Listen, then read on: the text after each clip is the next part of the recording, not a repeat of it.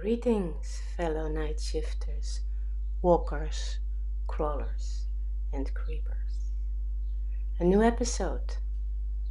Dear Dee, I am not referring to myself as a Shakespearean female of dubious character and morals, more as an informal slang-born expression during the Anglo-Dutch Wars in the 17th century, in which the Dutch were stereotyped as frank, harsh, and not generous.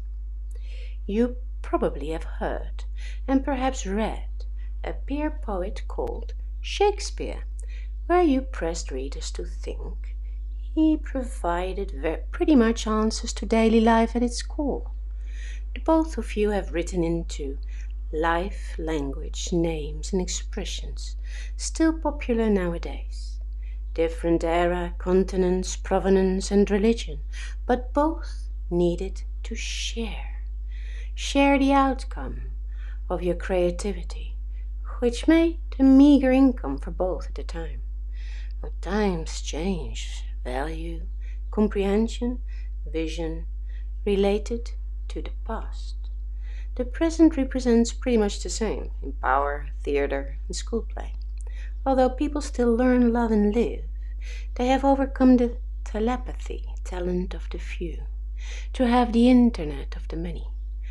There is where the ones, like Netanyahu, Putin, or Lukashenko, are betting short. The first is the leader of the Zionists, and the others, well, they haven't got an excuse for their sociopathy. Ah, you might think, the wondrous failure of emotional need.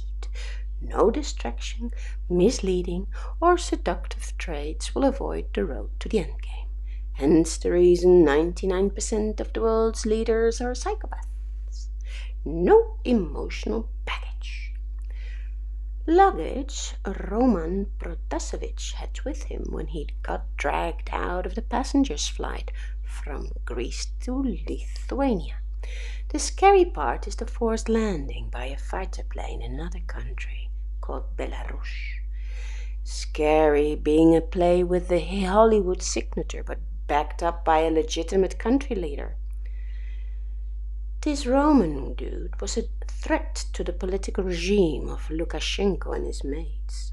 Settled in Europe's last dictatorship, he knows when to fight by a person who can make a difference. As you will know, a tyrant recognizes his fellow greedy power despots and closes a circle around them. The circle surrounded by the ones without the positives of power, and thus poor and oppressed, but being enlightened by Roman Protasevich in the darkest moments of the latest election. Hence the foul feature of the power display of his opponent, not abiding by that same law of which he accuses Roman of disobeying. Protests and diplomatic threats have been uttered, but nothing to rectify the misdeed. Dear Dee, your acclamation, the darkest place in hell, are reserved for those who maintain their neutrality in times of moral crisis. Goes pretty well for the bystanders and ogling crowd. Shakespeare's Hamlet exclaimed, "To be or not to be, that is the question," which is almost, well, it's still uttered, but it has turned into to code or not to code. That is the challenge. We never fully nor truly know what goes on in someone else's backyard, but when all occupants are in distress, doubt there is not, help is needed to find a solution. Born we have been with a code. Now it is time to learn how to manage it and free ourselves of all hungry, power prick psychopaths. P.S. 1 gram of DNA can store more than 1 billion gigabytes of data. Theoretically, that is. Imagine the capacity stored in our nature by nature. I mean, compelling, almost impossible. So, dear readers, start thinking with me. May harmony find us. Your narrator and rambler, humbly, Irena Vaidra.